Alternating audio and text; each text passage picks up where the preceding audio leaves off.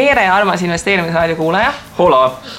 Meie seekordses saates on meil siis kuumal toolil taaskordne külaline ja seekord on meil külas Siim Maivel, kelle nimi võiks olla tuttav sellise ühisrahastuskeskkonna nagu Investli juhina.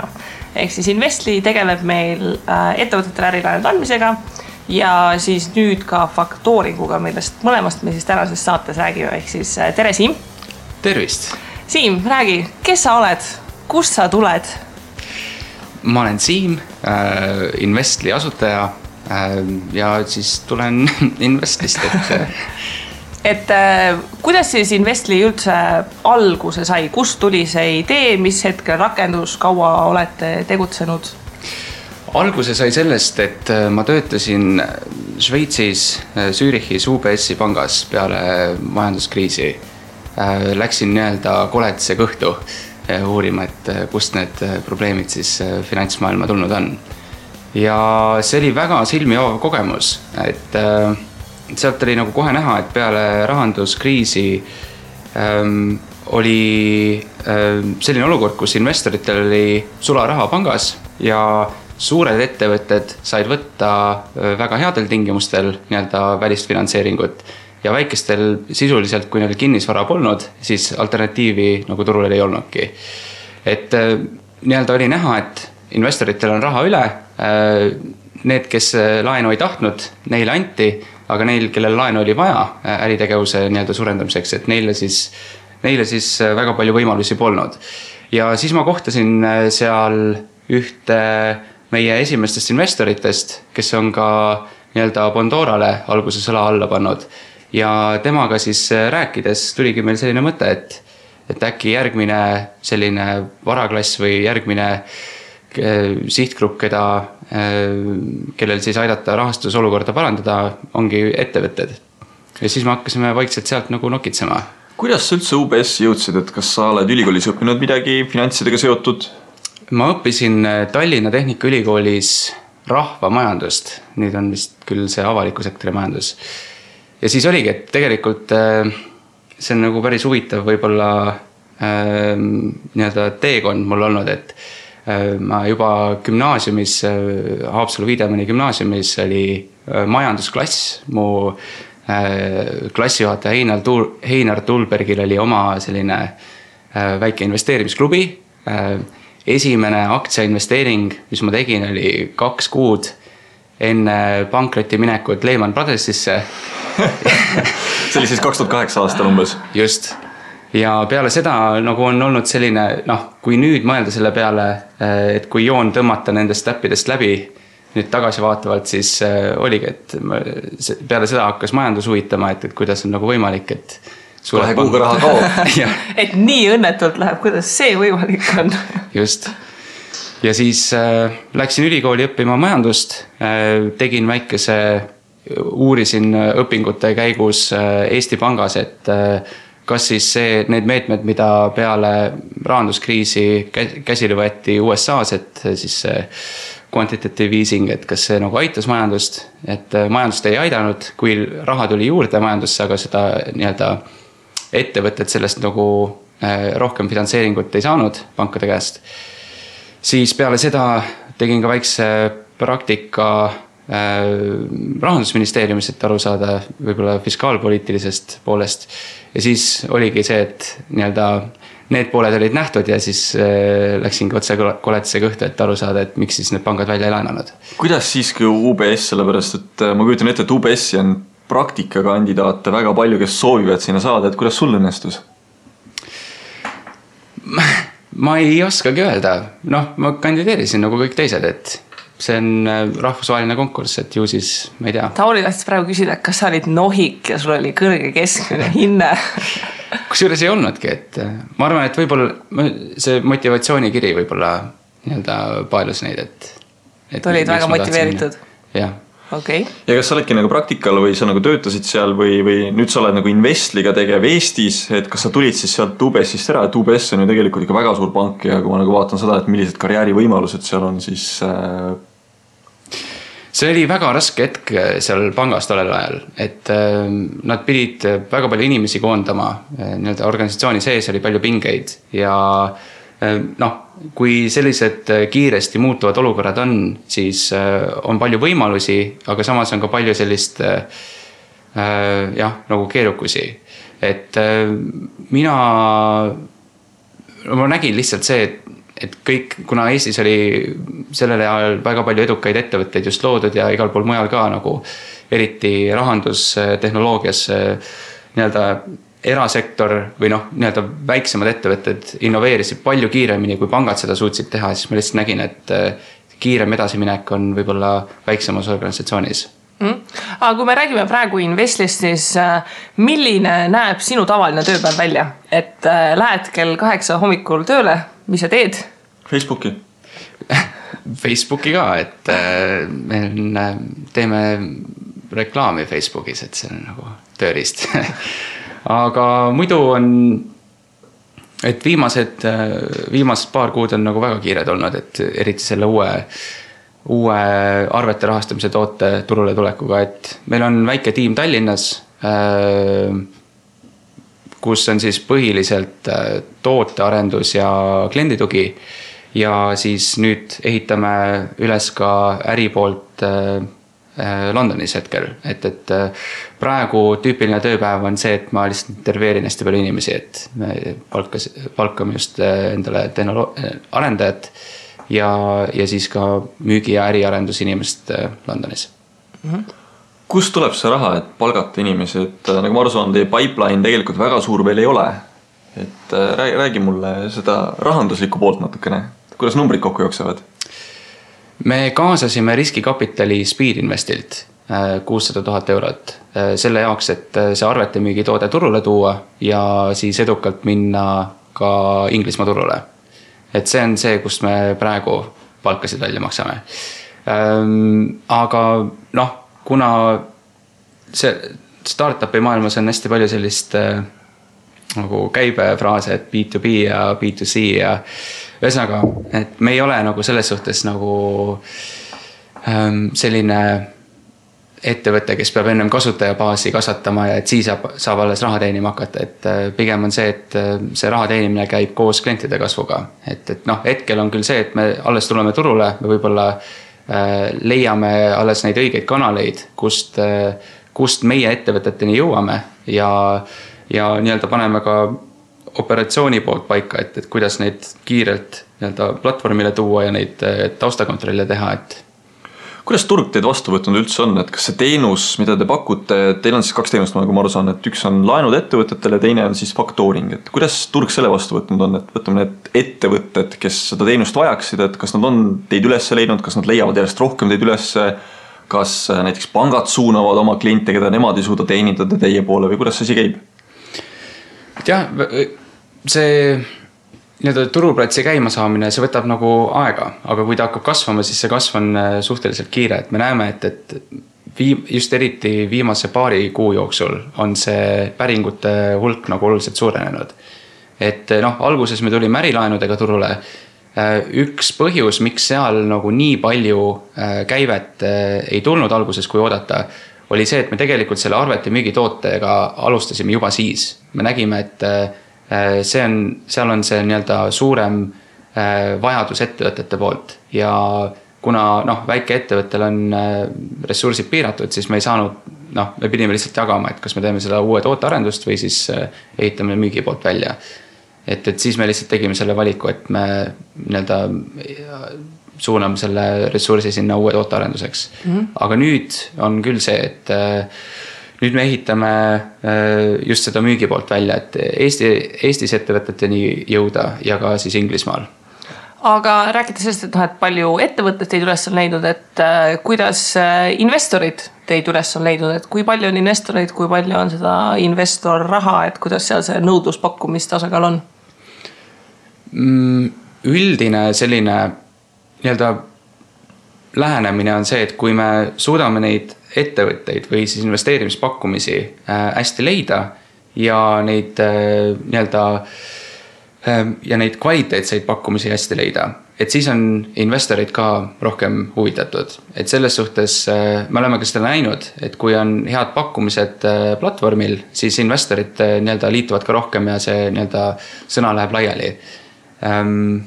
Jah, et me pigem nagu paneme fookuse sinna, et leida neid väga häid investeerimispakkumisi, et siis investorid näevad, et kui meil on hea tootlus, et siis põhimõtteliselt ongi see, et investori jaoks ongi oluline tootlus ja siis see riskiprofiil ka, eks. Aga kuidas need erinevad tooted teil tulevikus jagunema võiksid hakata, et ärilaenu osakaal saab olema siis umbes 20 ja faktooringu osakaal 80% või kas Pareto seadus kehtib seal või ei kehti?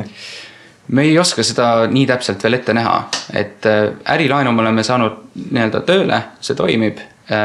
Me paneme oma turundus ja müügiressursid praegu eelkõige selle uue siis arvete müügitoote turule tulekuks. Aga summaliselt, kui te enne küsisite, siis kui ma ei eksi, viimasel andmetel on vist meil 400 investorit, kes on teinud investeeringu, kas siis ärilaenu või siis mõnesse arvesse. Ja kokku on vist registreerinud 1500. Aga siis suurem osa on neist just hiljutisel ajal nagu registreerinud. Aga kui nüüd nagu vaadata teie positsiooni turul, siis mis on teie see eelis, et millega te võtate siis ilmselt ma oletan pankadelt kliente, et mis on see pluss, mis teil on? Siis ettevõtjatele eelkõige, eks? Jah. Nagu ma ennist natuke võib-olla sissejuhatuses rääkisin ka, et väike ettevõtjal on hetkel suht piiratud variandid, et ärilaenu puhul on see, et sul võib olla edukas ettevõte, sul võib olla palju kliente, head rahavood, aga kui sul ei ole kinnisvara, mida panna tagatiseks, siis on väga keeruline saada ärilaenu. Aga meie see krediidi analüüs keskendubki eelkõige sellele, et vaadata neid rahavoogusid, et kas seal on nagu reaalne äri taga, kas seal on nii-öelda, kas need rahavood on stabiilsed ja kas ettevõtja suudab teenindada siis seda laenukohustust. Ehk siis iga laen, mis tuleb teil üles, on teie poolt siis läbi analüüsitud, kes seda läbi analüüsib ja kui põhjalik see protsess on? See on päris põhjalik, meil on nagu kaks osa. Üks on see, et me vaatame ettevõtja tausta, et kas seal on mingisuguseid ohumärke, kas või mingisuguseid asju, mille kohta me peaksime nii-öelda rohkem infot otsima. Ja kui nii-öelda kõik sellised negatiivsed stsenaariumid on kõrvaldatud, siis me vaatame, läheme edasi selle nii-öelda äritegevuse juurde, et meil on see, analüüsime neid rahavoogusid, meil on oma väike mudel välja töötatud, kus me siis prognoosime statistilist tõenäosust, et kui tõenäoline on see, et järgmise majandusaasta jooksul võib tekkida makseraskusi, et seal on nagu selline minu enda õpingute käigus välja töötatud mudel, siis, mis vaatab ettevõtte finantsnäitajaid eelkõige. Ja siis lõpuks on ikkagi ka natukene ekspertarvamust, et kaine mõistus annab nagu lõpliku sõna. Aga kui me räägime nagu, selles ärilaen on kõikidele suhteliselt nagu mõistetav toode. Ja. Et kui me räägime faktooringust, sellest arvete müügist, eks ju, siis see ei ole nagu selline ka tavainvestoril tegelikult tuttav toode ja see ilmselt ei ole ka pigem ettevõtetele vist väga tuttav toode. Et kuidas seal selle turuosaga on, et kas te selle turuosa võtate ära või te seda turuosa üldse tekitate, nii et lihtsalt informeeritegi ettevõtjad, et kuulge, et selline asi on nagu üldse olemas? Et see on väga hea tähelepanek. Tegelikult ongi nii, et faktooring iseenesest on olnud saadaval keskmisele ja suuremale ettevõtete segmendile juba ammusest ajast. Aga ta on olnud väga keeruline aru saada ja väga keeruline administreerida ettevõtjale just. Et mis meie oma tootearendusega olemegi suutnud teha, on see, et see on ettevõtjale väga selge ja lihtsasti kasutatav. Et meil ei ole mingisuguseid reservimäärasid või siis juppides maksmisi või nii-öelda peidetud teenustasusid. Et ma võin lihtsalt nagu näite tuua, et kuidas see toode nagu toimib. On tüüpiline selline juhtum on see, et siis on mingi ettevõte, kellel on kliendid, kes on suuremad ettevõtted noh, näiteks mingid kaubanduskeskused või rahvusvahelised kontsernid ja siis nemad räägivad kõikide oma hankijatega läbi, et saada võimalikult pikkasid maksetähtaegasid. Ehk siis 30, 60, isegi teinekord 90 päeva. Ja mis meie võimaldame ettevõtjal teha on siis see, et oletame, et ta näiteks müüb, toon suvalise näite näiteks Bauhofile, keegi müüb mingisuguseid ehitusmaterjale, siis tema väljastab arve, kaup on kohal, aga nüüd ta peab ootama 60 päeva, et see arve tasutakse. Siis ta tuleb meie platvormile, oletame, et on näiteks 10 000 arve, laeb selle ülesse ja siis nii-öelda ühe päeva jooksul rahastatakse see arve ära ja tema saab kätte sealt kuskil 9900 kuni 9900 eurot, ehk siis nii-öelda kui see arve puhul see allahindlus ettevõtja jaoks on siis 1-2% tavaliselt. Mis see tähendab seda, et ta tuleb laeb arve üles, see rahastatakse ära, et kuidas see protseduuriliselt välja näeb, et kui nüüd ettevõtja tuleb, tema on ikkagi selle arve nagu väljastanud, Bauhof peaks selle arve ära maksma, Bauhof maksabki selle arve ära hiljem, ilmselt tuleb ettevõtte kontole, nagu ma aru saan. Kuidas teie selle raha kätte saate või mis asja saab investor sealt või kuidas see täpselt see süsteem protseduuriliselt käib, et äkki kirjeldad natuke seda? Et noh, kõigepealt kui ettevõtja tuleb, me teeme ka need samad taustakontrollid ära, mis me laenuvõtjate puhul teeme. See lihtsalt esmakordse liitumise jaoks. Hiljem on nii-öelda ettevõtjal neid arveid üles laadida palju oluliselt lihtsam. Kui need on ära tehtud, siis meie põhimoment on see, et me peame ära kontrollima, et kas see kaup või teenus selle arve eest on kätte saadud ja kas nii-öelda tema klient on arve tingimustega nõustunud. Kui see on kõik korras, siis mis juhtub on see, et see nõue loovutatakse investile ja see arve tasutakse tegelikult investli kontole. Meil on ka erijuhte, kus saab teha nii-öelda teavituseta nõude loovutamist, ehk et me saame ka läbi kliendi konto seda teha, aga see on siis nagu teistsuguse hinnastamisega. Ehk siis, et kui 60 päeva pärast see arve tasutakse, siis meie saame nagu sealt selle raha kätte. Kui palju investli ise teenib sellise toote pealt või mis on teie nagu nii-öelda marginaalid või kulud? Me teenime 0,5% arve pealt.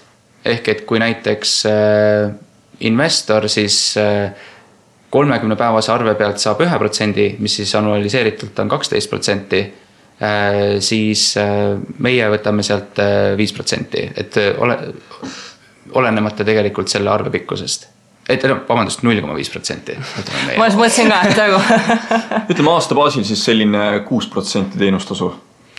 Jah, põhimõtteliselt küll. Mis tegelikult langeb ühisrahastuse nii-öelda keskmisega kokku, mis on circa 4-8% olnud, et enamasti jääb sinna 5-7 vahele, aga on ka, kes võtavad vähem ja on ka neid, kes võtavad rohkem. Aga mis me ise näeme, see on huvitav, et kui tuua nagu võrreldavale baasile ka teised teenusepakkujad, siis tegelikult meie hind väga tihti on odavam ettevõtja jaoks just. Ja eriti teeb selle nagu põnevaks see, et see vähem pakkumise süsteem, milles siis investorid seal oksjonil osanevad. See nii-öelda, kui pakkumine on sellele konkreetsele ettevõtjale nagu väga suur, raha pakkumine on suur, siis seal on surve, et see hind võib tema jaoks odavamaks kujuneda. Ja see on nagu väga hästi tegelikult esimeste arvete puhul ka juba välja tulnud. Et kui mida usaldusväärsem on ettevõtja, seda madalamaks see nii-öelda hind kujuneb.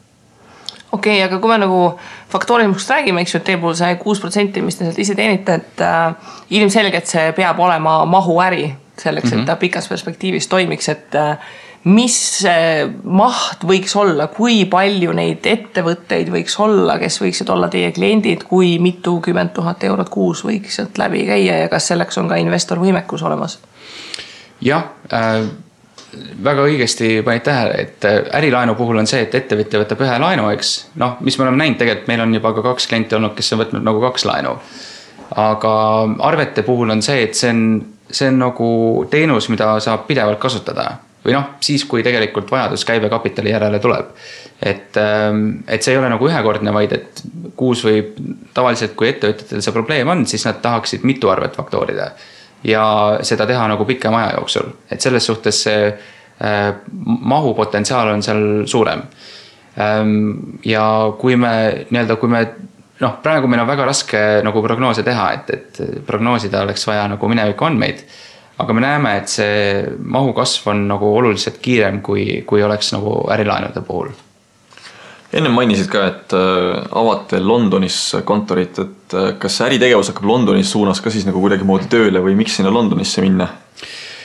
Meil on tegelikult äritegevus juba töös, noh, toimib Londonis, et me saame täna juba kliente platvormile võtta. Et see oli nüüd viimaste nädalate viimased tootearendused said valmis, et tegelikult alates järgmisest nädalast me vaatame, et võib-olla me saame esimesed arved juba Inglismaal ära teha.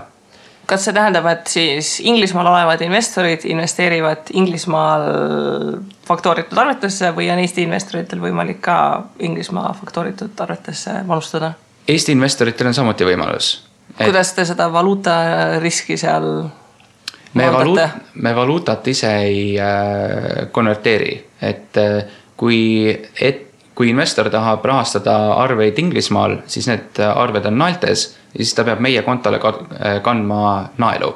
Et ta võib selle jaoks kasutada TransferWise'i või kanda lihtsalt oma pangast, kui tal on äkki Inglismaal pangakonto, või ta võib ka tegelikult oma Eesti eurokontolt kanda need naelad siis üle, et siis on lihtsalt panga vahetuskursiga.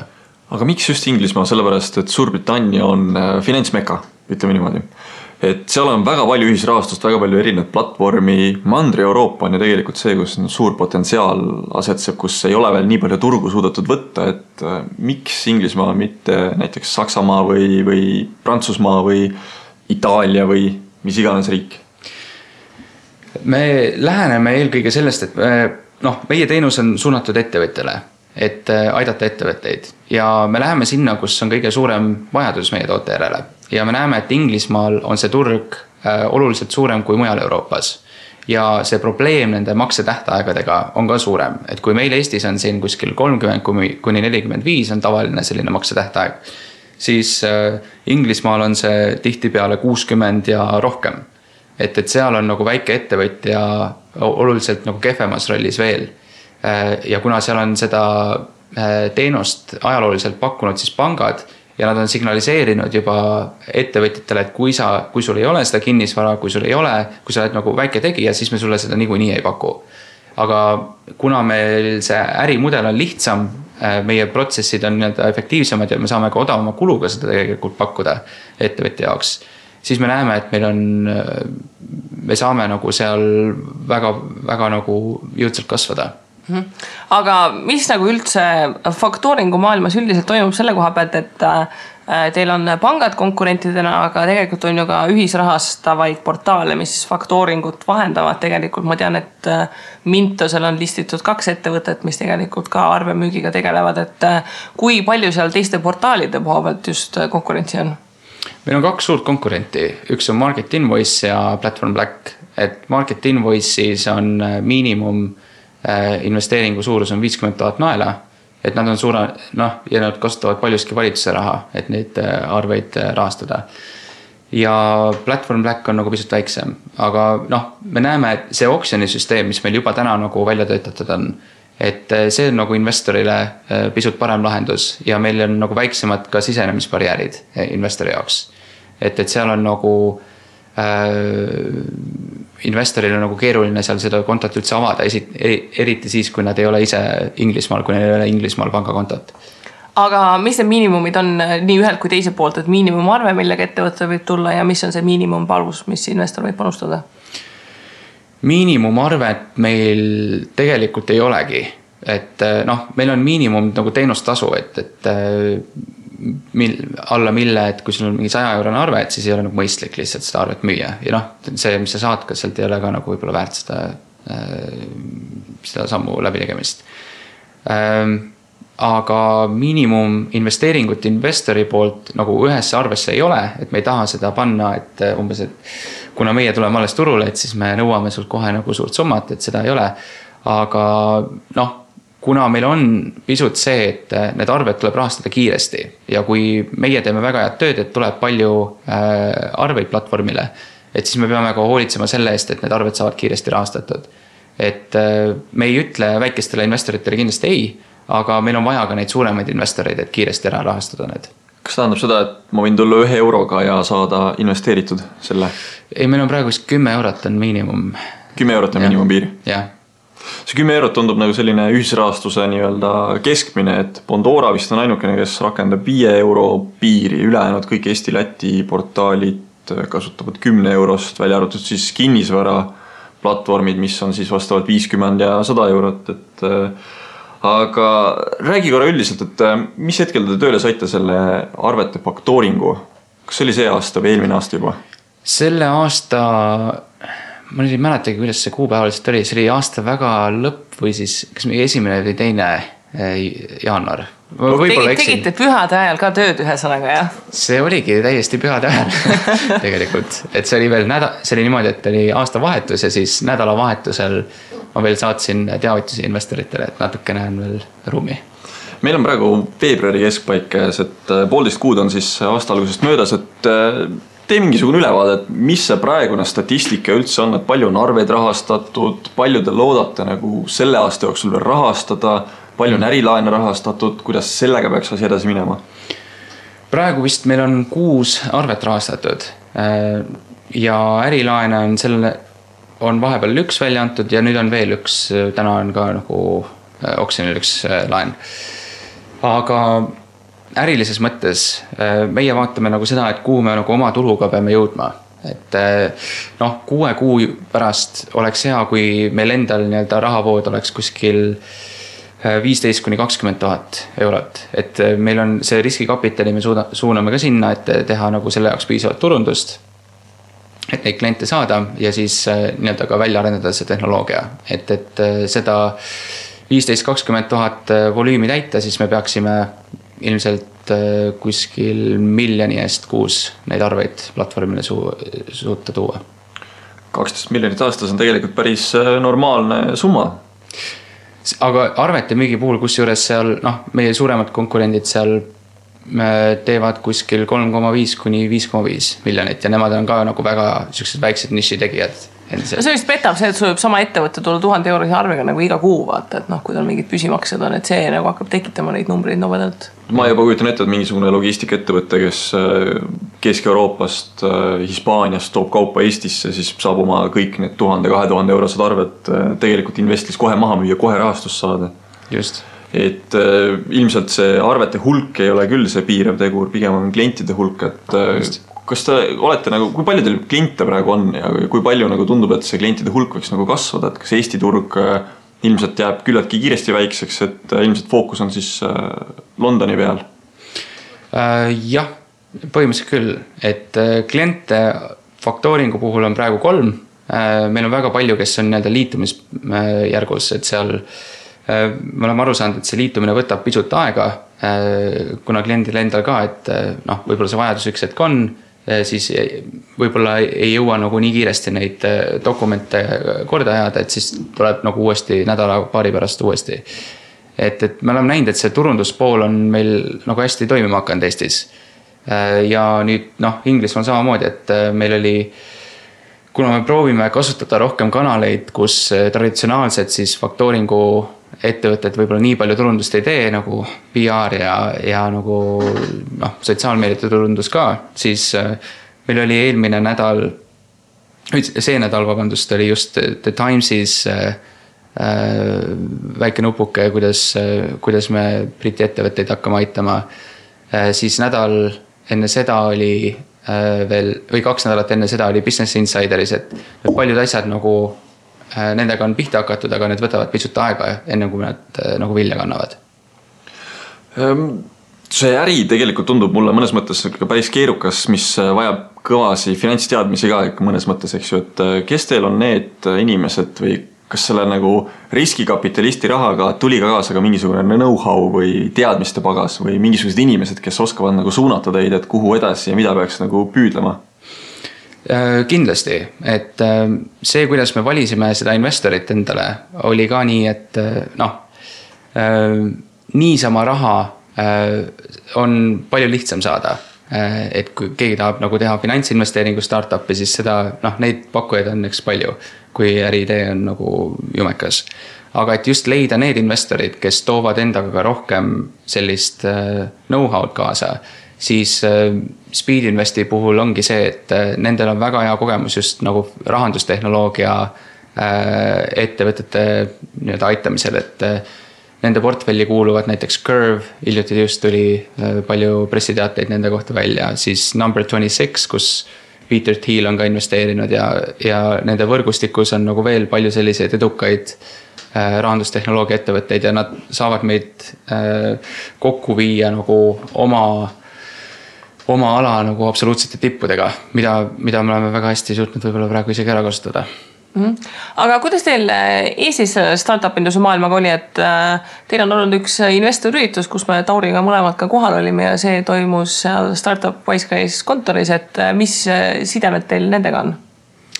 Väga lähedased, et nad on olnud, see Startup Wiseguys on omamoodi väga huvitav nähtus Eestis, et väga paljud kohalikud inimesed sellest ei tea, aga Mandri-Euroopas on nad ühed prominentsemad äridele nii-öelda business to business siis kiirendi ja siin on nagu konkurents väga suur ja nii-öelda iga lennuga need ettevõtted lähevad väga palju kvaliteetsemaks, et ma just käisin vaatamas ka nende viimast lendu, kes siis praegu on seal kiirendis ja toimetavad väga aktiivselt, et väga, väga perspektiivikad ettevõtted ja neil on see võrgustik nii-öelda, kui meie tegelikult kiirendit valisime, meil oli 2 pakkumist laual.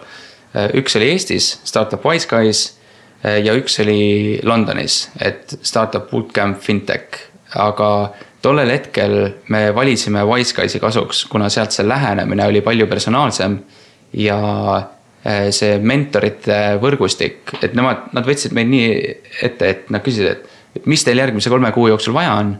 Siis ütles, et meil on vaja seda ja siis nad tõid nende jaoks nagu oma ala parimad mentorid siia Tallinnasse, kes siis meiega koos töötasid. Et see oli nagu tohutult abiks. Mul on kohe tekkinud 2 huvitavat küsimust, et kas 600 000 investeering, mis te nüüd saite riskikapitalistilt, kas see tuli nagu Wiseguysi kaudu ja sa ütlesid ka seda, et raha kaasata on nagu ülilihtne, aga ka seda teadmiste põhist raha saada on nagu raske, et kas tõepoolest asi siis näeb nii lilleline välja või? Raha kaasamine ei ole kindlasti lihtne, et see on väga keeruline, aga nii-öelda, et leida seda investorit, kes sinu jaoks nagu õiget võrgustikku ja õigeid teadmisi omab, et seda nii-öelda, siis sa pead nende investorite seast need õiged üles leidma. Et raha kaasamine on väga keeruline, see on täiskohaga töö vähemalt 4-5 kuud järjest. Et aga kui ja küsimuse teine pool oli, vabandust. Et kas Wiseguysiga siis saite selle rahastuse või oli teil mingi oma kontakt juba olemas, et teil oli Wiseguys andis teile selle tõuke ja te siis leidsite ise või Wiseguys oli ka see, kes aitas nagu rahastust ka leida? See tuli tegelikult sedasi, et kui me olime kiirendis, siis Wiseguysi kaudu tuli meile pakkumine sõita EAS-i toel Viini. Ja et seal oli Pioneers festival, kus siis startupid ja investorid nii-öelda kohtuvad kord aastas. Ja siis ma lendasin sinna koos teiste Eesti ettevõtjatega tollel hetkel. Ja seal olles nii-öelda ma tegin pisut eeltööd, ma vaatasin, üritasin välja selgitada, kes on meile kõige olulisemad investorid seal ja hakkasin nendele süstemaatiliselt lähenema. Kuidas see välja nägi? Proovid nagu enne festivali saada kohtumisi põhiliselt. Et need festivalid on sellised kohad, et kui sa näed kedagi, kes seal nagu saalis istub ja vaatavad neid esinejaid, siis nemad ilmselt nagu tõsised asja peale välja minejad pole, et enamjaolt saadakse kokku kas seal festivali kuskil sööklas või siis väljaspool nii-öelda seda hiilitakse koridoris ligi. Ikka kerge kartul peab alati juures olema. Just, aga kusjuures see, kuidas ma nii-öelda Stefan Klestil on siis see inimene, kes Speed Investist meie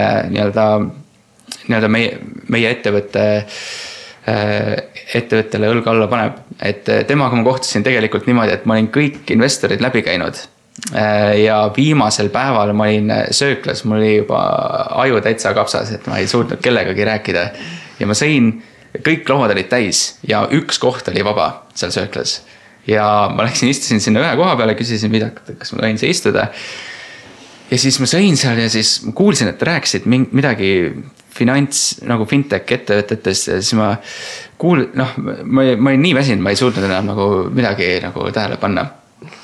Ja siis, aga lõpuks nad hakkasid ära minema, siis ma mõtlesin, et okei, ma nagu küsin igaks, et kas,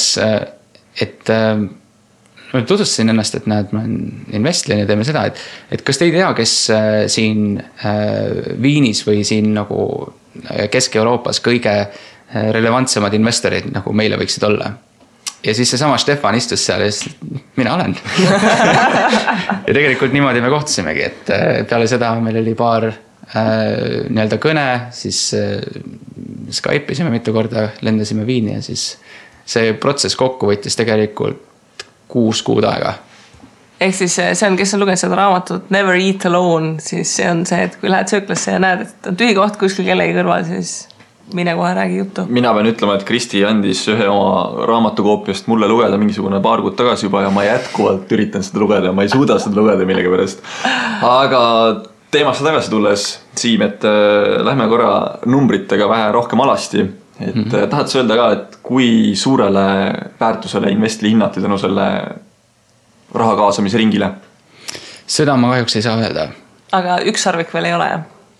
Ükssarvik veel ei ole, jah? Ja ükssarvik on see 1 miljard, et nii kutsutakse meil ükssarvikuteks. Okei, no ühesõnaga potentsiaali veel on, et võib veel ringi B ja C teha ja... Just. Okei.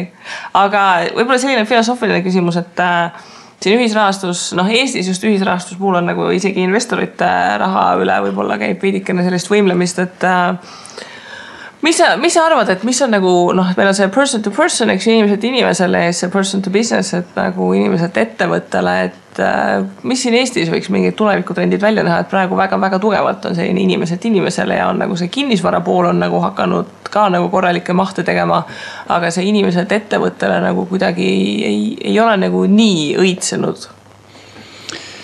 Jah, ma arvan, et see ühisrahastus üldiselt on tegelikult, ühisrahastus tähendab seda, et kuidas mingi asi raha saab, eks, et palju inimesi koos rahastavad, et seal tulebki vaadata väga nagu varaklassi keskselt, et nagu õigesti tõite välja, et kinnisvara on ettevõtted ja siis on nagu eraisikud ja siis on veel ka igasugused heategevusprojektid. Et ma näen, et kes iganes nagu pikas perspektiivis on edu nendel, kes suudavad selle lõpptarbija jaoks selle kogemuse kõige paremaks teha ja hinna kõige nagu rohkem alla tuua. Ehk et kui alguses oli see, et näed, et meil on ühisrahastusplatvormid, ühisrahastus on uus asi, siis nüüd on pigem see, et kust see laenaja, see ettevõtja, kes tahab investeerida, kust ta saab kõige paremat teenust, kust ta saab kõige odavamalt seda teenust. Ja ma arvan, et seal on nagu see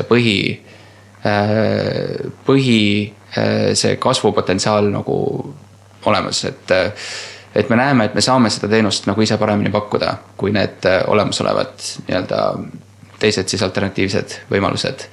Kui ma ütlen alternatiivsed võimalused, siis ma mõtlen pankasid. Okei, aga kui me räägime praegu te lainesite nagu Suurbritannias ja Londonis, et kas on mingid teised turud ka nagu silmapiiril? Faktooringuga on selline huvitav potentsiaal, et hetkel me küll ei saa välisettevõtetele tehtud arveid faktoorida, kuid me väga aktiivselt vaatame, kuidas me saame seda nii-öelda kiiresti tegema hakata. Et me loodame tegelikult paari nädala jooksul esimese sellise välisarve ka faktoorida. Mida te selle välisarve nagu mõtlete, et see ettevõte on nagu Eesti ettevõttele arve esitanud või Eesti ettevõte esitab välisettevõttele arve? Või... Jah, et Eesti ettevõte esitab näiteks Rootsi ettevõttele arve, et me siis saame selle arve nagu ka rahastatud, et seal me peame lihtsalt seda Rootsi ettevõtet ka nagu suutma kontrollida, aga me juba oleme nagu aru saanud, kuidas seda teha, et me operatsiooni poolt peame natuke lihtsalt paika panema. Kuidas maailmas üldse selle faktooringuga tegelikult statistilises mõttes on, et näiteks võtame Eesti Panga lahti, me näeme, kuidas inimesed on näiteks pankrotistunud ja maksehäiretesse sattunud, me näeme seda, kuidas ettevõtted on nagu maksehäiretesse sattunud, et kas on ka mingisugune toetav statistika olemas selle faktooringu toote kohta, et kui te siin pakute piltlikult öeldes investorile 12–15% tootlust on ja millise kahjumääraga peaks investor arvestama, et milline see lõplik tootlus tegelikult on, et see intress on üks asi, aga tootlus on ju hoopis teine asi. Statistika ütleb nii, et kuna Eestis seda statistikat meil saada ei ole, siis me teame, mis on Inglismaal. Et olenevalt siis sellest faktoringu pakkujast on seal 0,1 kuni 0,4% pankrotimäär või siis nii-öelda nende halvaks läinud arvete osakaal, mis on väga väike ja ma arvan, et see võib muutuda, kui nii-öelda majandustsükkel pöördub. Aga asjad, näitajad, mis nagu toetavad seda madalat riskitaset on see, et esiteks arvete müügi puhul on investeering hästi lühiajaline. Et seal see arve on 6 kuni 2-3 kuuni, eks. Ja ettevõtetel on ikkagi mingi inerts ka, et kui seal sinu klient on näiteks Bauhof, et kui tõenäoline on see, et Bauhof muutub 3 kuu jooksul maksejõuetuks. Et üliväike, eks. Pigem on seal probleem võib-olla see, et osadel ettevõtetel see ärikultuur ei ole nii hea, et nad sooviksid maksta, et nad on suured ettevõtted, aga nad hilinevad oma maksetega. Et kuidas te saate kätte need hilinenud päevade eest kogunenud näiteks mingisugused intressid? Kas saate kätte? Seal on see, et me osa juhtudel saame ennem kontrollida, et kuidas need arved varem on laekunud. Ja selle põhjal, see on ka nagu üks riski hindamise nagu elementidest. Kui tekivad viivised, siis tihtipeale on need kaubandussidemed, et kuna meie klient on nii-öelda väiksem tavaliselt, kui siis see arvemaksja, siis me ei taha ka selle kliendi suhet nagu nende vahel rikkuda. Ehk et me ei hakka nagu vaikimisi alati siis sellelt kliendilt nagu kohe neid viiviseid välja nõudma. Et seal me räägime ettevõtjaga kindlasti läbi, et üks on see, et investor peab saama nagu tulu oma investeeringu eest, aga et kus see tulu siis lõpuks tuleb, et see on iga kord hästi spetsiifiline, et kas siis arve müüa või siis see klient nagu lõpuks tasub need viivised. Ühesõnaga, te tahate olla väga liberaalsed, aga näiteks kui ma olen kuulnud panga faktooringu poolt, siis pangal on raha, vahet ei ole, mis teievahelised suhted on. Et te siis tahate tuua ka uut dimensiooni nagu suhtlusesse ettevõtete vahel või? Kindlasti, et me ei taha, et meie see teenuse pakkumine hakkaks siis nagu neid kliendi suhteid lõhkuma, sest et kui mina olen näiteks Bauhofi varustaja, ma olen väga pikalt nagu vaeva näinud, et saada seda nagu tehingut on ja et minu tooted oleksid nende nagu kaubalettidel ja kui Bauhofil mis iganes põhjusel need viivised tekivad, et kui seal on paar päeva viivised, siis see ilmselt ei ole nagu hullu, aga et kui suured ettevõtted ikkagi ei jää ka nagu kuid viivisesse, et kuna nemad on samamoodi, et neil on teised hankijad ka, et siis nad ei saa, siis see hankija lõpuks lähebki ära ja kui seal see ärikultuuri nagu olemas ei ole, et väga palju neid asju me proovime seal alguses liitumisprotsessis nagu ennetada. Sa mainisid seda ka juba seda, et kui tuleb kriis, siis võivad need madalad pankrotistamise määrad muutuda, et on teil ka mõni in-house mudel, et millega te arvestate, et mis siis juhtub, kui siis tuleb kriis? Me võime vaadata nii, et kui siin ettevõtete siis maksejõuetuse määr käis kriisi kõige sügavamas tipus kuskil 8% juures, ja nii-öelda normaalsel tasemel on see siis kuskil 3-4%, eks, kui majandusel nagu läheb enam-vähem hästi, siis arvete nii-öelda faktooringu portfellil on see normaalsel tasemel kuskil 0 kuni siis 0,4%, et siis võib-olla kriisi nii-öelda raskematel hetkedel võib see 2-3% minna. Üks täpsustus, mis ma teha tahan kuulajatele on see, et me tõime näiteks välja Bauhofi, et Bauhofil ei ole absoluutselt mitte mingisugust seost tegelikult antud näidetega praegu, ta oli lihtsalt illustreerimaks seda olukorda, et Bauhofi maksekultuur võib olla väga korras ja seda me antud juhul ei soovi nagu kommenteerida. Just. Aga selles suhtes, et teie meeskonnas ütles, et on ka kasvamas, et võtate endale juurde arendajat, et te olete võtnud endale ka, nagu ma aru sain, investor suhtluse peale ühe inimese, kes ta on, mis ta teeb, kuidas ta investoritega suhtleb? Jaa, Kristjan Velbri liitus meie tiimiga siis nüüd jaanuarist aktiivsemalt, et kuna ta on kirjutanud väga pikalt investeerimise ja majanduse ja kõige sellega seonduvalt, siis ja tal on endal ka olnud pikaajaliselt huvi nagu ühisrahastuse vastu, siis see nii-öelda alguses ta aitas teha meil pisut sisuturundust, aga kuna ta nii-öelda huvi ja ambitsioon oli suurem, siis ta oli juba niikuinii suhtes väga paljude meie investoritega, et siis ta lihtsalt liitus meie tiimiga, et nüüd ta, et kuna meil on tiim kasvamas, et keegi tegeleks ka nii-öelda kõikide investorite küsimustega ja info nagu ajakohase liikumisega, siis ta aitab meid selle poolest. Ma tahan kiita, ma saatsin mingi küsimuse, kus ma tahtsin mingit väga sellist juriidilist pisidetaili selle kohta, et kuidas täpselt raamatupidamislikult see faktooring listitakse varadena ja tuli väga põhjalik mitmelõiguline vastus koos viidetega. Võib-olla see mitmelõiguline vastus peaks olema siis Investli veebilehel kuskil KKK ehk siis korduma kipuvad küsimused kajastatud. Ma arvan, et see on see koht, et neid inimesi, kelle tuleb mõte, et võiks sellist asja küsida tõenäoliselt nagu väga palju rohkem ei pruugi olla, et selles suhtes ma just tahtsin kiita nagu vastuse eest. No meist 3 on tõenäosus 1/3. Ei, statistika päris nii ei toimi, Lauri. No meil on valim väike, jah. Aga see on hea märkus, et me tegelikult plaanime ka teha sellist sektsiooni meie lehele, kus, kuna meil on nüüd juba eraldi inimesed, kes tegelevad investoritega ja ettevõtjatega, et neid küsimusi nagu sinna kokku koguda ja et oleks nagu selline teadmiste baas, et see, tegelikult me sellega hetkel tegeleme ja see on hea märkus, et mõni ettevõtja tahaks ka kindlasti teada, et oma raamatupidajale öelda, et kui ma selle arve nüüd müüsin, et kuidas ma seda pean kajastama. Siim, üks isiklik küsimus sulle ja see isiklik küsimus on siis see, et tahad sa rääkida ka, et kus sina investeerid, kas sa oled enda laenudesse ehk siis Investli laenudesse investeerinud, kas sa investeerid kusagil mujal portaalis või sa paned kogu raha madratsi alla? Madratsi alla. See on hea küsimus, just üks päev vaatasin, kuna mul on viimasel ajal nii kiire olnud, siis ma ei ole nagu väga aktiivselt saanud kontrollida ja ma Investli pakkumistesse iga ühte investeerin. Siis ja paljud meil teised tiimiliikmed ka, et me ei ole nagu teadlikult teinud seda otsust, et meil platvorm ise investeerib nendesse laenudesse. Sest et siis võib juhtuda selline asi, et kui meie laenuportfell läheb halvaks, siis meie enda kapital on ka seal all ja me ei saa investorite huvide eest seista. Et siis me pigem oleme otsustanud, me investeerime oma isiklikke säästusi, mis on võib-olla teatud juhtudel isegi nagu tugevama kaaluga. No see näitab, et skin in the game ja asjad nagu selles mõttes toimivad, et ettevõtte tegev liikmed ise ka usuvad, millesse nad nagu panustavad igapäevaselt töö näol. Ja, mul oli endal,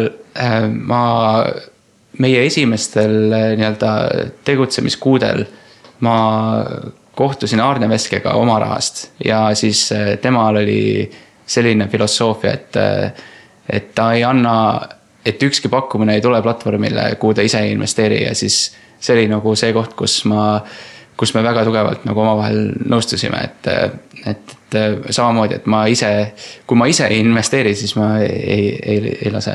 Manisenil on ka see sama Manisen on üks kellel on sama põhimõte ja tegelikult on ka Crowd Estate Loit linnu poolt minu meelest on ise öelnud, et nemad ka panevad ainult projekti üles, millesse nad usuvad ja millesse nad ise ka investeerivad. Ja. Et see on tegelikult väga hea, et siis ei teki nii-öelda sellist pahna kuskile portaalidesse. Just. Saame siis panna nii-öelda investeerimisraade kvaliteedi märgi sinna juurde. Aga et üritada veidikene otsi kokku tõmmata, siis Siim, kui keegi tahab sinuga kontakti saada, kuidas on võimalik seda teha ja mida kõike sult küsida võib? Siim@investli.co, et vastan alati, kui mul vastuseid on. Ma eelmises saates avastasin enda jaoks uue sõna, et säutsur, kas sul on olemas? Twitteris? Jaa, Twitteris on Siim Maivel kokku ja ma olen hakanud ka LinkedIni kasutama, et see kuidagi, seal on ka palju selliseid erialalisi. Ja siis on Facebook veel ja Orkut ja... Orkutit ei ole. Okei, ma olen ajast maas natukene. Orkutist pandi juba 5 aastat tagasi kinni. Hea, et ma Reidini jõudnud. Reit on veel lahti. Ongi? Jaa. Reit on ka üks ettevõte, kes on tegelikult ju kunagi saanud VC raha taha nii-öelda MT näol ju. Üks Eesti esimesi näiteid. Sealt on see riskikapitalism ilmselt edasi läinud. Jaa, aga kui küsisite tegelikult enne ma ei vastanud, et kuhu ma ise investeerin, siis tulles nagu tagasi selle jutu juurde, et kuidas ma üldse nagu selle investlini jõudsin, siis ma olen ise pigem väärtusinvesteerija kui selline tehniline võib-olla analüüsi, et ma proovin nagu aru saada, mis on selle aktsiaturul on investeerinud pikaajaliselt ja ma pigem proovin aru saada, et mis selle ettevõtte nagu päris väärtus on ja et siis kas turg hindab seda liiga kõrgelt või liiga madalalt, et mu enda kogu investeerimisalane kogemus ja ekspertiis on nagu seal. Aasta algus on ilus punane olnud, jah? Jaa, mis tähendab, et väga palju ostuvõimalusi. Väga hea filosoofia. Kui sa oled väärtusinvestor, siis tähendab seda, et sa kindlasti oled lugenud ka Benjamin Grahami Intelligent Investorit ehk siis intelligentne investor ja siit tulenevalt on minu nii-öelda viimane küsimus, siis ma rohkem sind ei piina, ma luban, et mis on sinu see nii-öelda kõige motiveerivam või kõige mõjutavam raamat, mida sa tahaksid inimestele praegu välja tuua, et mida tasub lugeda, mis on siin nagu mõjutanud positiivses suunas nii ärilises mõttes, ta võib ka tegelikult olla ilukirjanduslik teos, aga mis on just mõjutanud sind? Mida sa soovitaksid lugeda?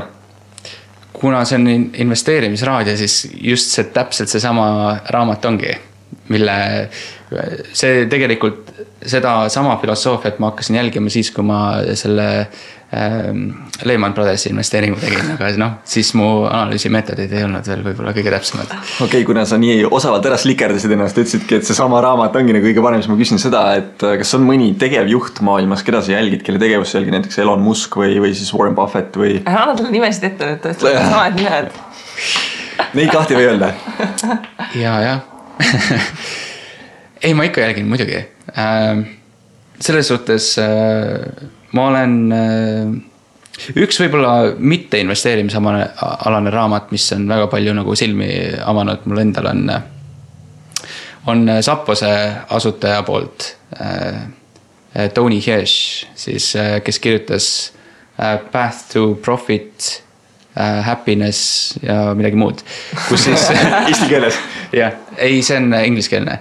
Aga millest nemad nagu rääkisid oma raamatust, nad rääkisid Zappose saamisloost pisut ja nad rääkisid sellest kliendi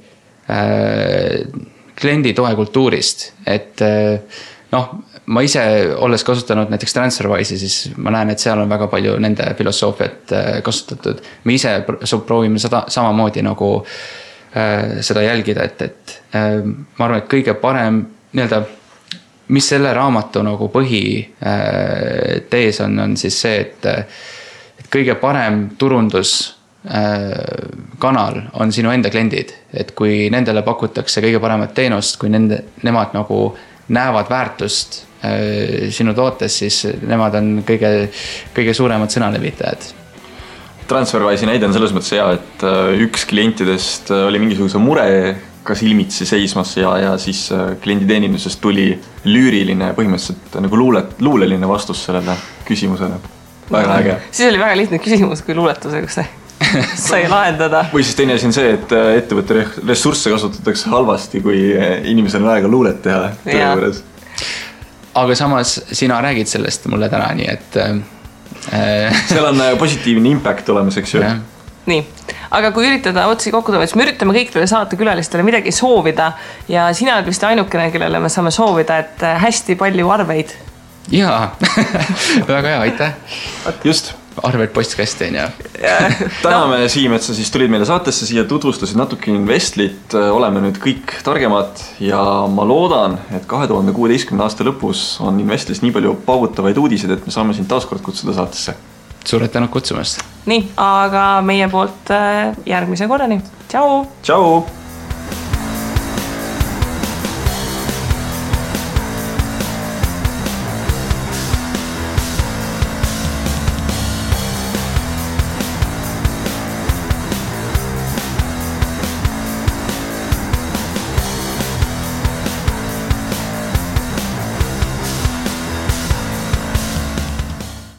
Investeerimisraadios kuuldud tuleb käsitleda kui meelelahutusväärtusega informatsiooni. Me ei jaga investeerimisega maksunõu ning kuigi püüame edasi anda võimalikult täpset teavet, siis igasugune investeerimisrisk jääb investori enda kanda. Ükski investeerimisraadios nimetatud tehing ei kätke endast soovitust antud vara osta või müüa.